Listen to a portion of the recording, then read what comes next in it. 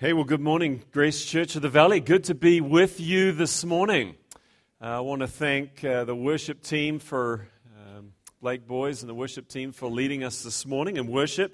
Nothing like coming to a church where the songs have some content and they kind of bless your soul as you think of the words. And so thank you for taking us this morning to that place of worship and exaltation of God. It's good to see you all here this morning. I feel like I'm back in my home church. We have a church very similar to this in size, I would say, about 250 people that come and go from time to time, and a lot of young families. So it's sweet to come in this morning and be amongst children as well. My name's Andy Woodfield, as you've seen there on your bulletin, and I've been pastoring Hickman Community Church for 8 years. And I just come this morning. I bring greetings from the elders at Hickman Church. The church there loves Scott. Scott's been involved in ministry with us, and so this is kind of a chance to be a blessing back to him and minister amongst you. I'm humbled, by the way, to be here. I just, 25 years ago when I first met Scott, I remember sitting and listening to this guy, and Shay, you did a good imitation, pretty good. I listened to this guy, and I was a youth pastoring at the time, and I thought, man, this guy can spit it out. He can say 30,000 words in a minute. It was just boom, And I thought, wow, I just was awed, not just so much by his presentation, but by the understanding he had of the Word of God. And I come from a very Arminian background, and those of you who understand church history will understand that, but very weak gospel, very man-centered gospel, and Scott and Rick and some of the guys from Grace Community Church would come out to New Zealand, and they would just minister to us, and we had a youth conference, about 700 young people would come, and it became something totally different because there was such a hunger for the Word of God, for the truth of God's Word in New Zealand. And I'm indebted to Scott and to Rick and to Kerry Hardy and to Jerry Ragg and to men from Grace Community Church who came out year after year after year. They trained me. They taught me. And so in many ways, you're listening this morning to a man who's been mentored by your pastor, just as you're being mentored. And I pray, as Shay prayed this morning, I pray that out of this congregation will come some people who will say, enough, there's a world of people out there, we've got to go, we've got to take the gospel and go and make disciples of all nations. Because that's the passion, that's the mission, that's what we've been called to as we come and celebrate our Lord Jesus Christ this morning. Well, I want to go ahead and pray for us as we begin this time of worship and around the Word of God. So join me in a word of prayer. Father, I want to thank you for every soul that's here this morning. They are precious to you. You have drawn them here by your sovereign grace. And Father, you have a word to minister to their heart this morning. God, would you do what I can't do? Father, would you minister your word into the very innermost being of our souls? Would it be this morning that your word would be living and powerful and active and sharper than a two-edged sword, Lord? Would you divide the thoughts and discern the thoughts and the intentions of our hearts and divide the soul and the spirit and the joints and marrow this morning? Father, would you do a spiritual work here today? Oh God, we beg of you. Because, Lord, unless you visit us, unless you work in us, unless your Spirit moves in us, we, Father, are doing this in absolute vanity this morning. And it would be pointless. Just pointless. And so, God, we know you're alive. We know that you're at work. We know that you're changing lives. We know that you're sanctifying your people. And we ask this morning, sanctify us by the word of truth, that we may declare Jesus Christ to be the only reason for our existence. And so we praise him, we exalt him, and we come to your word humbly this morning, seeking your face. And it's in Jesus' name, our Lord and Savior, we pray. Amen. Well, identity theft is an international problem, is it not? It's of gigantic proportions. It is the fastest growing crime in America, with over 9.9 million incidents netting $15 to $20 billion a year.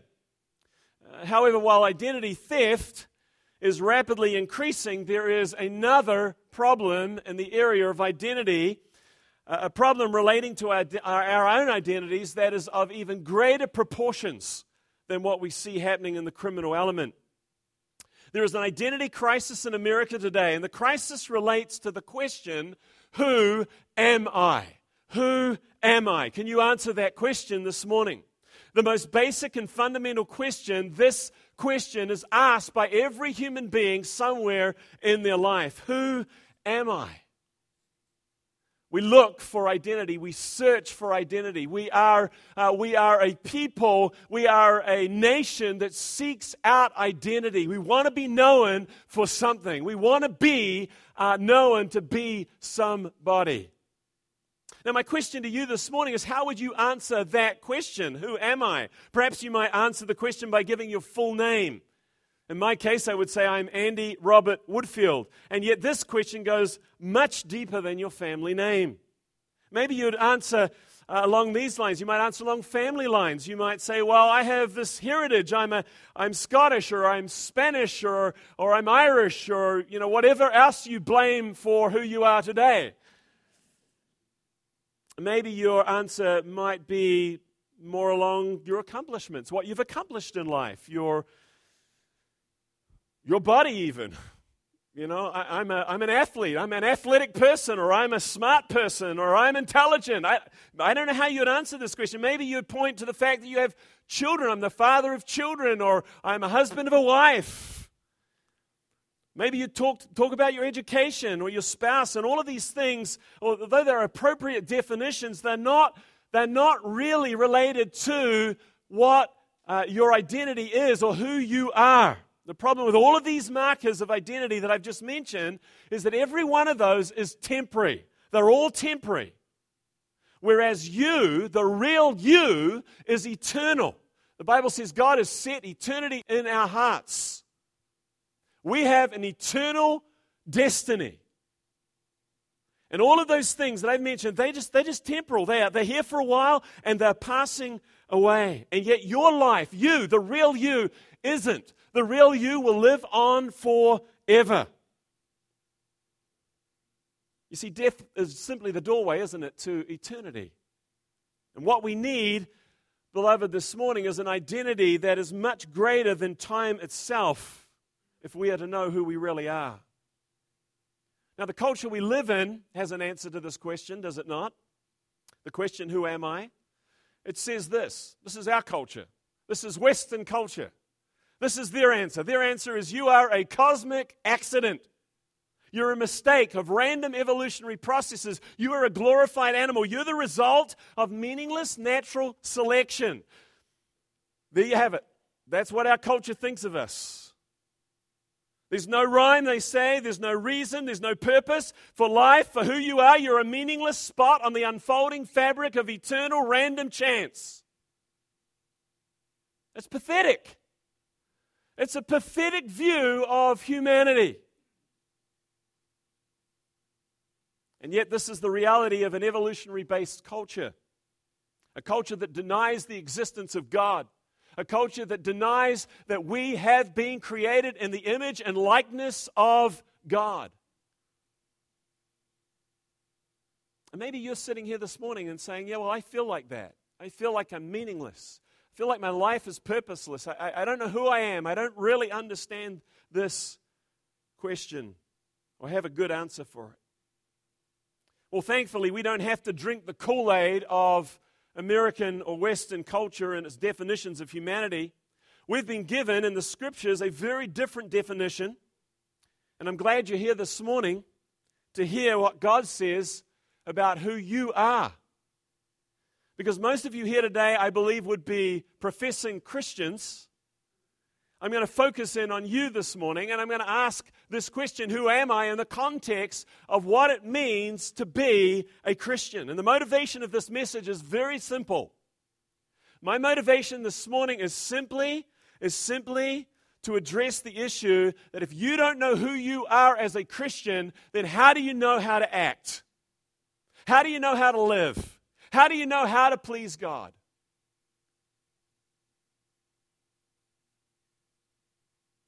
This is a familiar verse to all of us. It says, therefore, if anyone is in Christ, he's a new creation. Old things have passed away. Behold, new things have come. 2 Corinthians 5:17. Listen, you will never figure out who you are until you first discover who Jesus Christ is and what it means to be in Christ. So for those of you who maybe don't claim to be a Christian, I want you to listen to this message carefully, because this message is defining who a Christian is. But the doorway, the entrance into understanding who you are is Jesus Christ. There is no other person on this planet who's ever walked on this planet. There's no other person you can come to that will address and deal with this question the way Jesus can. He is unique. The Bible declares Jesus Christ to be the image of the invisible God. By him all things were created through him and for him, Colossians 1:15 and 16. Jesus is the exact representation of God. So if you want to know who you are as a Christian in human flesh, then you need to know Jesus Christ. You need to be in him. The Bible also says, I am created by God and in his image and his likeness, Genesis 1:26. I'm not the result of random processes. The Bible says that whether I'm tall, whether I'm short, whether I'm beautiful, whether I'm less beautiful, let's put it that way, whether my body functions perfectly or I'm severely deformed, as a Christian, as one who's in Christ, that's what a Christian is, one who's in Christ, I am his crowning glory. As a Christian, your identity is bound up in belonging to or being united, therefore, to Jesus Christ, the eternal Son of God. In fact, knowing him is the idea here. To know him, to be in relationship with him. And by the way, that's what John 17 says eternal life is. This is eternal life, that men may know thee, the only true God, and Jesus Christ whom you've sent. This is why Paul writes, whatever things were gained to me, these things I've counted as loss for the sake of Christ. More than that, I count all things to be lost in view of the surpassing value of knowing Christ Jesus my Lord, for whom I've suffered the loss of all things, and count them but rubbish so I may gain Christ. Well, the Apostle Paul picks up on this theme of in Christ. It's one of his favorite statements. And he loves to define what it means to be a Christian. And so we want to take our Bibles this morning and go to Ephesians chapter 1. And we're going to read a passage where the Apostle Paul truly gives us a fantastic definition here of the identity of a Christian. Ephesians chapter 1. And we want to pick it up in verse 3 and read through verse 14. Read along with me. It's from the NASB. It's up here if you don't have an NASB on the big screen here. Ephesians chapter 1, we're reading from verse 3 through verse 14. Paul writes, Blessed be the God and Father of our Lord Jesus Christ, who has blessed us with every spiritual blessing in the heavenly places in Christ, just as he chose us in him before the foundation of the world, that we would be holy and blameless before him in love. He predestined us to adoption as sons through Jesus Christ to himself, according to the kind intention of his will, to the praise of the glory of his grace, which he freely bestowed on us in the Beloved. In him we have redemption through his blood, the forgiveness of our trespasses, according to the riches of his grace, which he lavished on us.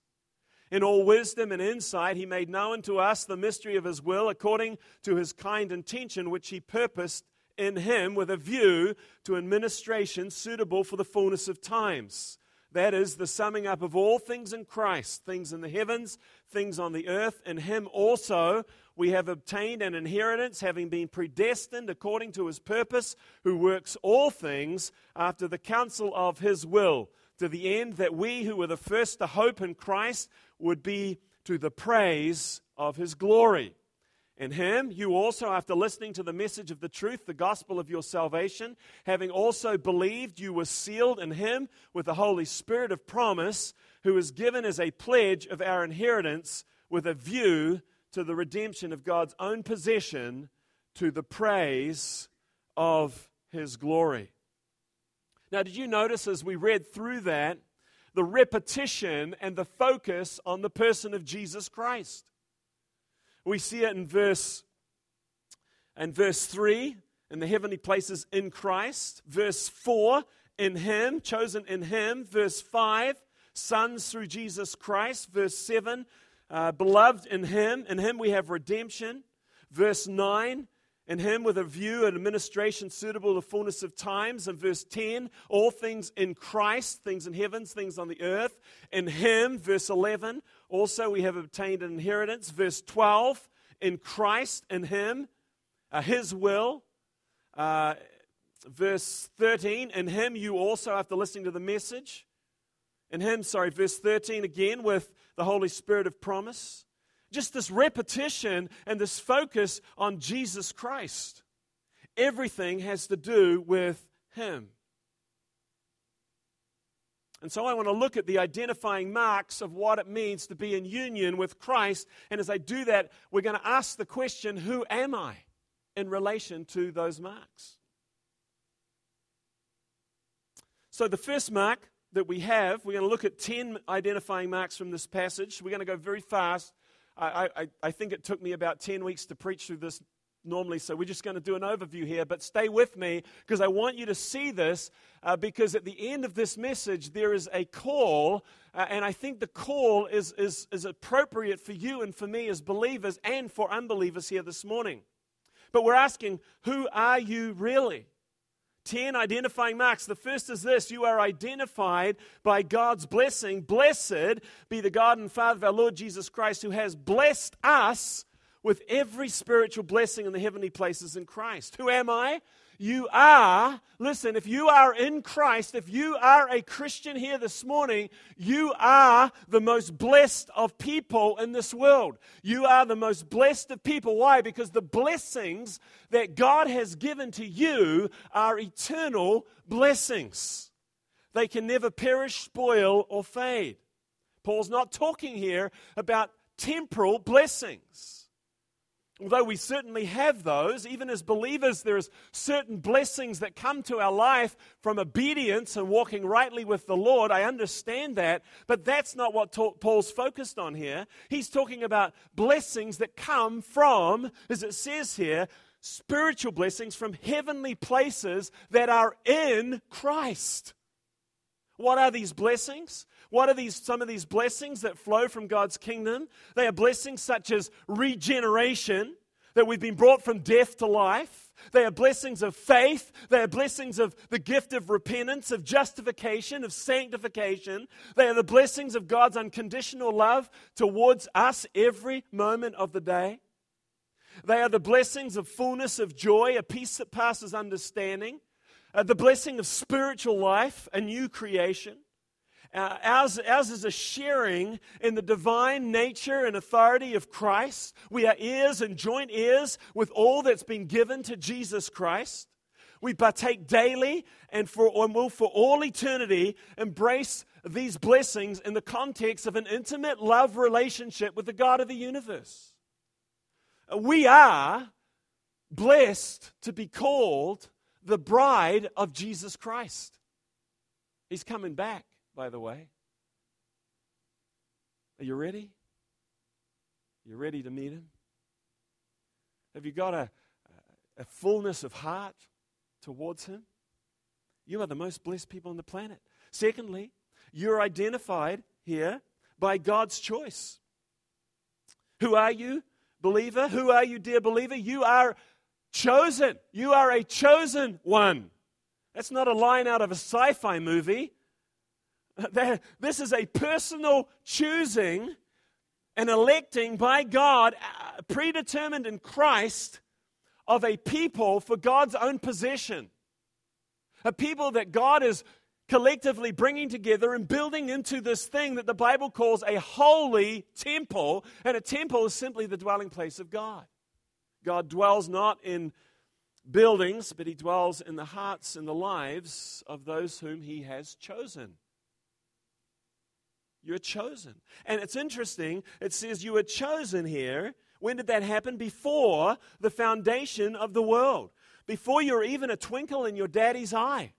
God chose you in His infinite knowledge to be part of His redemptive plan. God willed to have you as one of His children. And this is only possible because of the sacrifice of Jesus Christ on your behalf. That's right. Jesus Christ died on your behalf. God willed that His Son would come and give His life so that we, in His will, might be called and chosen and built into this beautiful body called the church. God's calling of us and His choice of us was that we would be set apart to Him. That's what the word holy means, that we would be holy, set apart to God from, and He did this from the foundation of the world, that we'd be set apart from that world, blameless and upright in the way that we live. This is not some cold, calculating obedience to some dead law, but it is an obedience that's lived out, notice here, before God. We are chosen before Him, before God. That speaks to relationship. God chose us before Him. And every genuine believer pursues that relationship with God, the God who is holy, and therefore to have relationship with God, we pursue that which is true of God. We pursue holiness, we pursue righteousness, we pursue goodness, we pursue truth, because all of those things are true of God. And we are motivated in all of that to please our Creator, to please our Redeemer who loved us even to death. Thirdly, you are identified by God's name. Verse 5, in love He predestined us to adoption as sons through Jesus Christ to Himself according to the kind intention of His will. Who am I? Who am I? You are one of God's precious adopted children.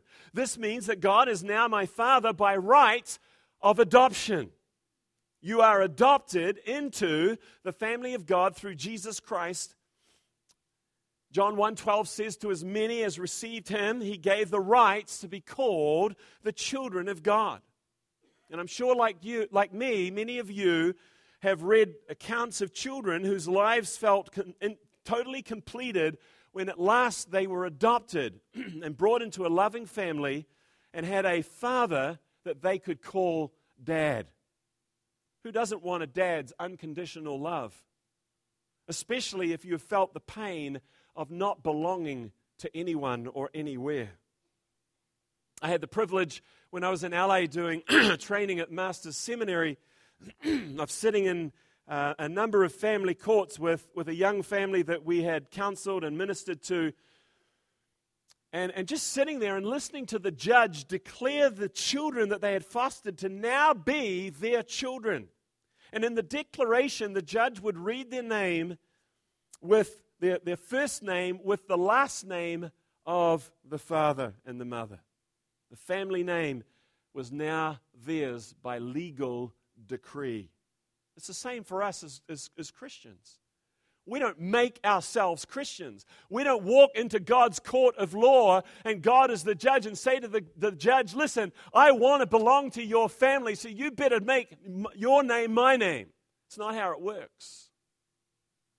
God woos us, God calls us, God draws us. If the love of God doesn't draw you, if the death of Christ doesn't impact you, if the knowledge that God has chosen you before the foundation of the world doesn't move your heart, then nothing in this world will. Nothing. God loves you. And as God draws us and woos us at the right time, regenerates us by His Spirit, at that point He declares us to be His sons and His daughters. What are the benefits of adoption? Well, there are many. Absolute unconditional acceptance. I want you to go back with me to Romans chapter 8. Just pick up a couple of things here to think about adoption because it's so precious. In Romans chapter 8 and verse 15,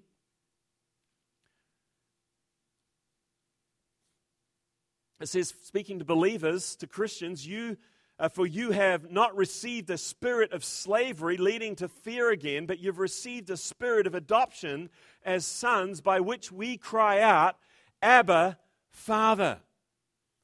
Abba, Father. This is what the Spirit of God does in us, because we understand when God declares us to be His children, this isn't a call to slavery. This is a call to freedom from slavery. We once were slaves to the God of this world. We were slaves to our flesh. We were slaves to sin. But God, in the adopting process, brings us out of that slavery to Himself so that we can serve Him. So I mean, for many of you, I can remember a time in my life where I wanted to serve the Lord. And boy, did I try. I tried as much as I could, but you know what? It nearly drove me crazy. Because the more I strove to be righteous, the more I worked at trying to be the man that I knew the Scriptures said I should be, the more I realized how sinful and depraved and far away from God I was. In fact, I had to learn this principle that the Bible says that before Christ comes and regenerates us by His Spirit, we are in bondage to sin. In other words, we're sitting on death row and there is no way out but through Christ. You can't just walk out of death row. You're in bondage. You're under condemnation. The judgment of God has rightly fallen upon us. But through adoption, God reaches out and He opens that prison door and He sets us free and He welcomes us into His family. And the Spirit that He puts inside us causes us to cry out, Abba, Father. Do you have that kind of relationship with God? Is He your Father? Is He your Heavenly Father? Is He the one that you identify your life with? Adoption doesn't just come with absolute unconditional acceptance, but it also comes with a guaranteed likeness. 1 John 3:1 says, "See how great a love the Father has bestowed on us, which we should be called children of God," and we are children of God because, and it goes on to say, we shall be like Him. We will be like Him. If you're His child, you'll walk like Him, you'll talk like Him, you'll think like Him, you'll love like Him, you'll do as God does in this world, because that's what children do. A lot of you have kids here, and people look on and they watch your son walking by you, and your son has the same gait you have. He has the same swagger. He dresses the same. He imitates you in every way he possibly can. It's what sons do to their fathers. Mothers do to their daughters do to their mothers. Not only are we in adoption, are we benefited with this absolute unconditional acceptance, this guaranteed likeness, but we have an inheritance that can never perish, spoil, or fade. We are heirs of God and joint heirs with Christ. Romans 8:16, the Spirit Himself testifies with our spirit that we are children of God, and if children, heirs also, heirs of God, and fellow heirs with Christ, if indeed we suffer with Him, so that we may also be glorified with Him. That's mind-blowing to me. That this wretched, rotten, sinful, corrupt human being who resisted God, who offended a holy God, who I remember standing on a mountaintop in my youth, so angry at God, so angry at the world, so angry at my parents, and I remember standing on the top of this mountain and shaking my fist at God and screaming angrily at Him. If anyone in this world deserved to be struck down and separated from God's kingdom forever, it was this man that's standing before you today. But God in His mercy and God in His grace, His loving kindness reached out and drew me to Himself. And He didn't just bring me in the back door and make me a slave. He brought me into His house and sat me at His table, and He put a spread before me of blessing and identity and beauty and all of the things that make my life what it is today. There's no greater circle of love than the love of the Heavenly Father. And to call God our Father is precious, beloved, beyond words. to hear and experience our Heavenly Father's love as He sought us and found us and drew us to Himself and transformed us and healed our broken hearts and restored us back to Himself and gave us a new heart and a new mind and a new desires and new affections and a new direction. As you come into this love relationship with God, it's like the grass turns greener and the sky turns bluer. There's a wow factor to that, and we should never lose that. It's not just a past event, it's a present reality. And if you're sitting here this morning and you're looking back as I'm talking, you're looking the wrong direction. Look at who you are right now. You are adopted into the family of God. You bear God's name this morning. If you've bent the knee, confessed Jesus Christ as Lord, acknowledged that He has the right to rule and reign over your life, and repented of your sin, then you are His children. There's no greater family to belong to. Fourthly, verse 6, you're identified by God's grace. You're identified by God's grace. Verse 6, to the praise of the glory of His grace. He's done all of this to the praise of the glory of His grace, which He freely bestowed on us in the Beloved. Who are you? You are a grace-filled, God-exalting person. Because the grace of God produces in us a hunger and thirst to live godly and righteous lives while we look for the blessed appearing of our Lord and Savior Jesus Christ.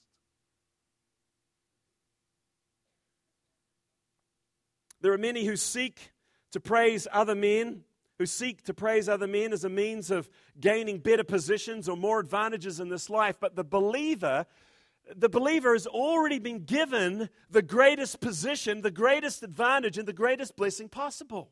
And look at this text. It says it was freely, verse 6, freely bestowed upon us.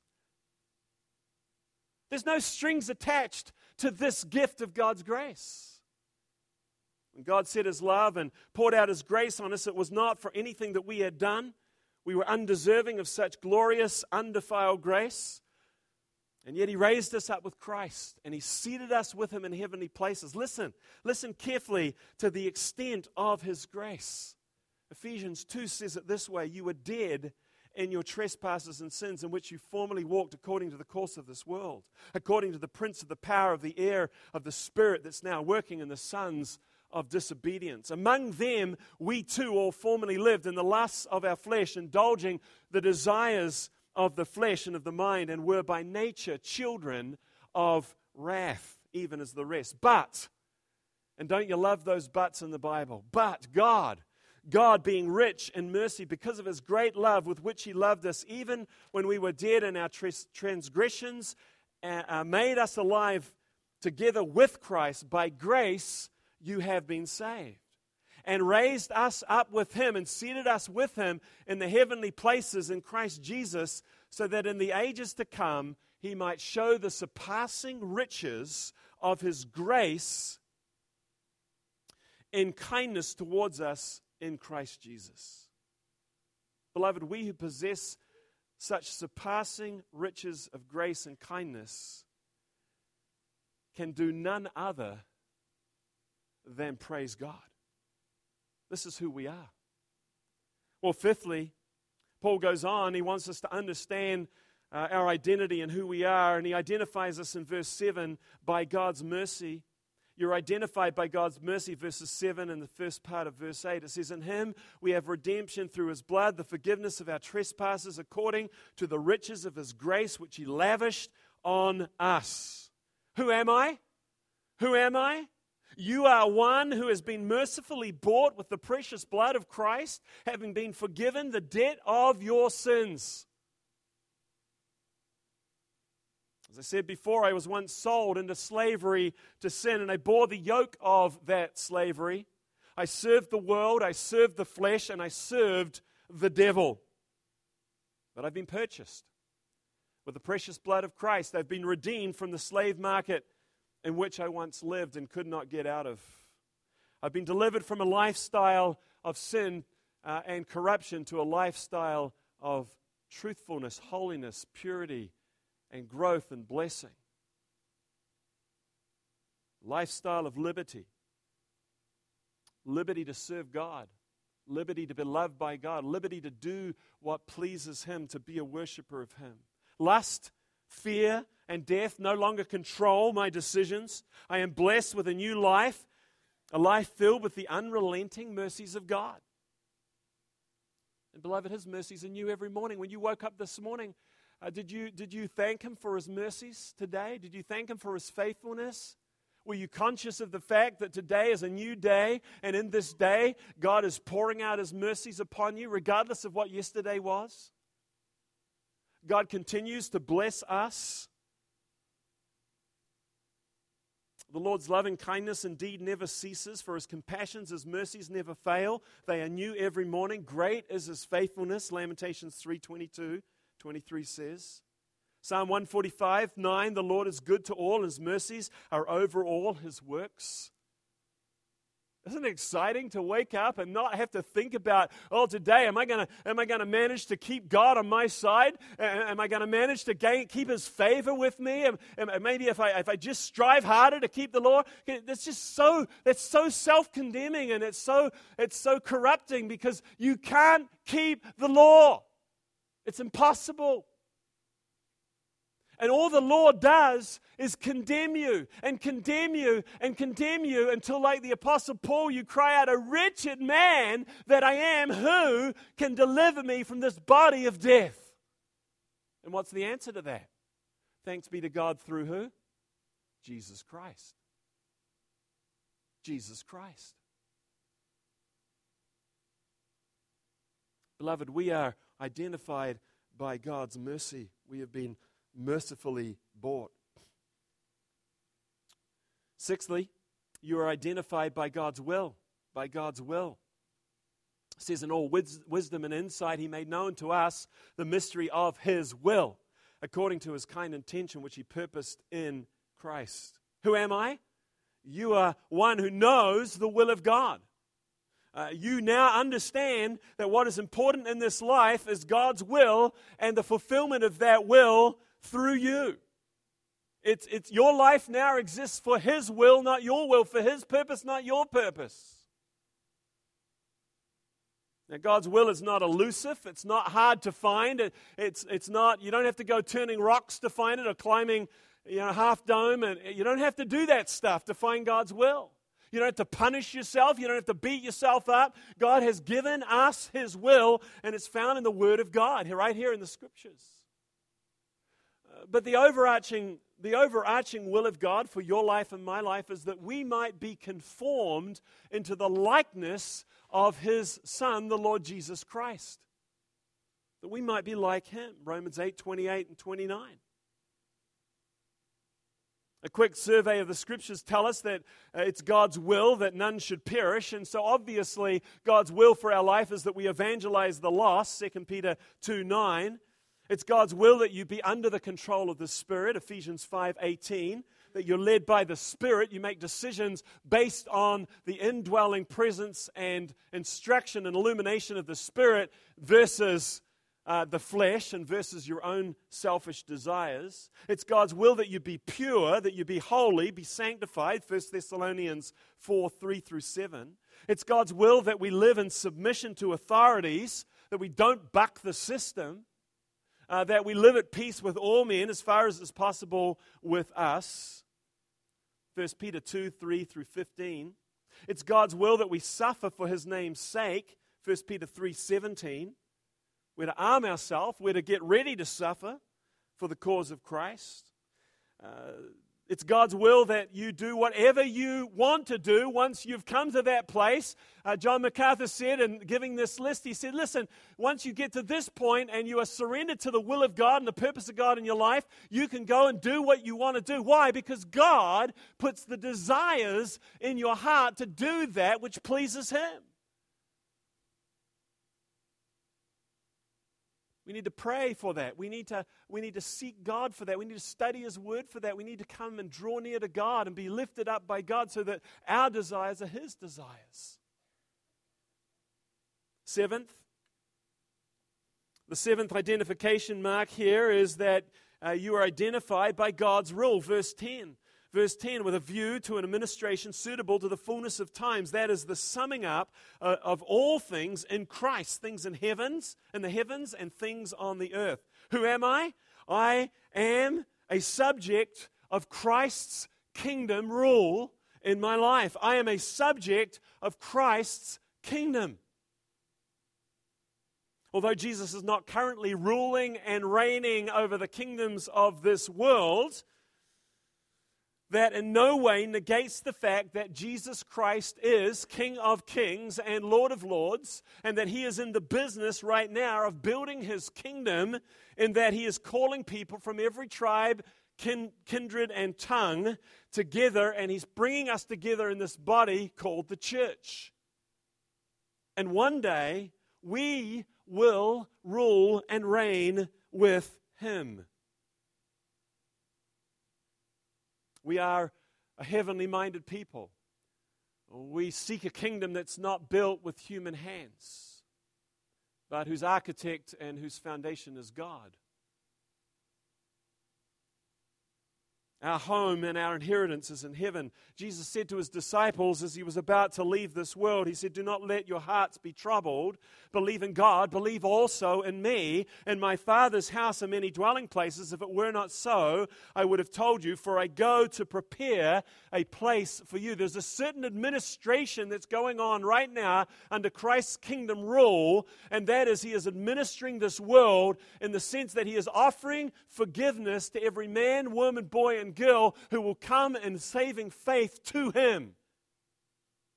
And He is drawing people to Himself. That's how He's administering His kingdom right now. And there's a day coming when He will pour out His wrath upon this earth. He will judge the nations of this world. He will redeem the nation of Israel. He will establish that nation as a ruling nation under His headship, just as He establishes us individually under His headship. He is King of Kings. And beloved, we are rich in Christ. We have no longing for the things of this world. We have no need of the things of this world. We need Christ and Him alone. He'll take care of the rest. If you have Him, you have what's needed. Number 9, you are identified by God's glory. Verse 12, you're identified by God's glory. It says, to the end that we who were the first to hope in Christ would be to the praise of His glory. Who am I? I am one who speaks the praises of God's glory because of the hope that I have in Christ. God has put a new song in our mouths, a song of praise to our God, and many will see it and fear and will trust in the Lord, Psalm 43 says. That's why we gather here every week. I've been trying to communicate with my church over the last few months that you know, it's, when you come to church, so often you think, oh, I'm coming to give my worship, I'm coming to give my tithe, and I'm giving up my time, and I'm just coming to kind of do what I should do. That's not what church is. Yes, there's a part in which we give and sacrifice and lay ourselves down. But listen, that's nothing compared with what God gives us. When you come and gather together as the body of Christ, you are ministered to, you are blessed. Your heart and soul should be lifted up as the music is sung and as the preaching is preached. There's a sense in which God is blessing you. God loves you. God wants to pour out His blessing upon you. He wants you to be a people of glory. A people of glory. Some of us look like we're in the winter months as you drive down the 99 and see all the trees and there's no blossom and there's no green leaves. And as Christians, sometimes we look like that, and that's really sad because we should be continually bearing fruit to the glory of God. We should be continually in full blossom, as it were. Always producing, always giving glory to God. In fact, the writer to the Hebrews writes this in Hebrews 13:15. He says, through Christ, we are continually offering up a sacrifice of praise to God. That is the fruit of lips that give thanks to His name. We are God's primary display of glory upon the earth. Yes, His glory is seen in the heavens. Yes, the heavens declare His glory and the skies proclaim His handiwork. But on the earth, you, church, Grace Church of the Valley, you are God's primary display of His glory. Lastly, you are identified by God's seal, verses 13 and 14. In Him you also, after listening to the message of truth, the gospel of your salvation, having also believed, you were sealed in Him with the Holy Spirit of promise, who is given as a pledge of our inheritance with a view to the redemption of God's own possession to the praise of His glory. In other words, you're indwelt by the Holy Spirit as one sealed and pledged to God. Who are you? You are a sealed one. You are a pledged one. And the idea of sealing and pledging here goes back to official marks of identification and authority. Authority. You have been set apart. You have been identified. You are like a letter or a contract or a document with an official mark upon it. And the mark is God's mark. And you are marked by the Spirit of God. And with this pledge that he mentions here, there is a security and an authenticity and an ownership and an authority that flows out of our lives. We're not just the son of, and name your father or your mother. We are the children of God, and we are sealed, and we are marked by the Spirit of God. And therefore, when the Spirit of God works in us and transforms us and sanctifies us, that seal becomes obvious to the world around us and to us. And it should be an encouragement to you. You should be able to look back on your life and say, God is growing me. There's evidence that the Spirit of God is in my life. There is less anger now and more love. There is less impatience now, and there's more trusting in God. There's less forcing things to happen and more waiting upon God and watching Him produce what He wants with my life. Who am I? You are the church. You are Christ's church, beloved. You are the most blessed people on the planet. You are individually chosen by God. You are a precious blood-bought child of God. You are a hymn of praise to the glory of God's grace. You are lavished with the grace of God's redemption and forgiveness. You know God's will. You live under God's kingdom rule. You are one who has a future inheritance that can never perish, spoil, or fade, reserved in heaven for you. You are filled with the hope of the glory of God. You are sealed and secured by the King Himself through the indwelling presence of the Holy Spirit. Beloved, you are a child of God. This is what a Christian is. A Christian isn't someone who prayed a prayer 10 years ago and is depending on that prayer as the basis for their salvation. No, a Christian depends on Christ. You are in Christ. And all of these realities are yours, and you live in them, and you breathe them, and you work these things out in your life. That's what gives you the courage, isn't it? As you meet people, as you meet strangers, to speak to them about the Lord. Last night, as Barb and I arrived and we stayed in the hotel down here, there's a new guy at the desk. We've stayed here before, and there was a new guy, and I just began to talk to him. I invited him to church this morning. And I saw this guy just kind of transform before my eyes, because here's a guy, I was just another customer. But all of a sudden, by the Spirit of God in me, as I was being stirred to speak to him about the Lord, here's this man now realizing, hey, this guy is not just a customer. This guy has something that motivates him to engage me and to talk about my life and to talk about God and to talk about heaven and hell and to call me to consider who I am and where I'm going. That's what makes us. That's who we are. Well, I said I was going to finish by pointing you to something very important here. You see, this text in Ephesians 1 has a repetitive refrain in it, and that refrain is to the praise of His glory, or to the praise of the glory of His grace. We see it in verse 6, to the praise of the glory of His grace. We see it in verse 12, to the praise of His glory. We see it again at the end of verse 14, to the praise of His glory. Beloved, we are called to be worshipers of God. Who am I? I am a worshiper of God. Can you say that this morning? Can you honestly, as you think through these 10 things, can you say, that's who I am? I am, with all of these, now a worshiper of God. And what that means is that you hallow, that you honor, that you revere God. That your life is lived to His praise and to His honor and to His glory. Can you say that this morning?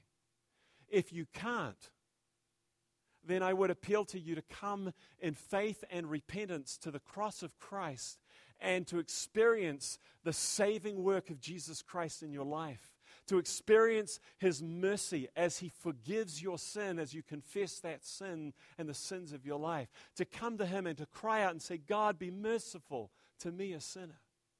Would you do that? So that you can be who God designed you to be, a worshiper to the praise of His glory.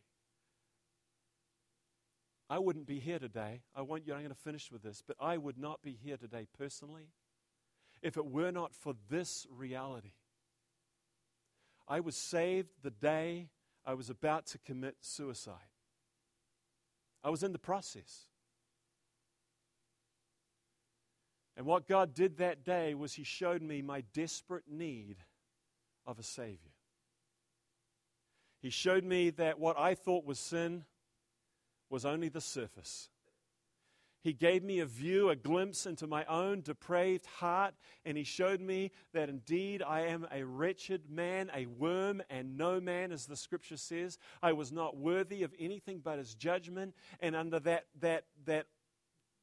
that all-seeing eye of God, under that exposure, as the writer to Hebrews says, everything being laid bare before God, as I began to realize every sin, every evil attitude, every sinful thought, every lust, it was all just unpiling before me. And I remember in the midst of this, just feeling like I was drowning in my own sin, in the muck and the mire of my own sin.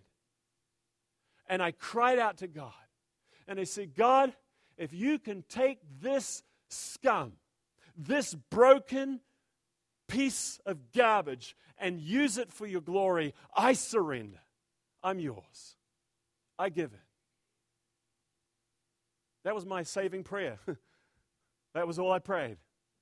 I don't depend on that prayer, but I depend on the one who came that day and healed my heart and gave me an understanding of the greatness of His love, His compassion, and His mercy. A God who has empowered my life, enabled me to stand up that day and go and put things right that have been wrong for many years. To go and confess my sin to people, to humble myself, to be His servant. And for 34 years, I understand what it means that God saved me for the praise of His glory. You can have that too, beloved. You can have that too. Maybe you're just visiting here this morning.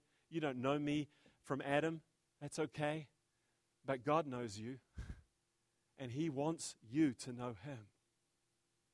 That's what this message is ultimately all about.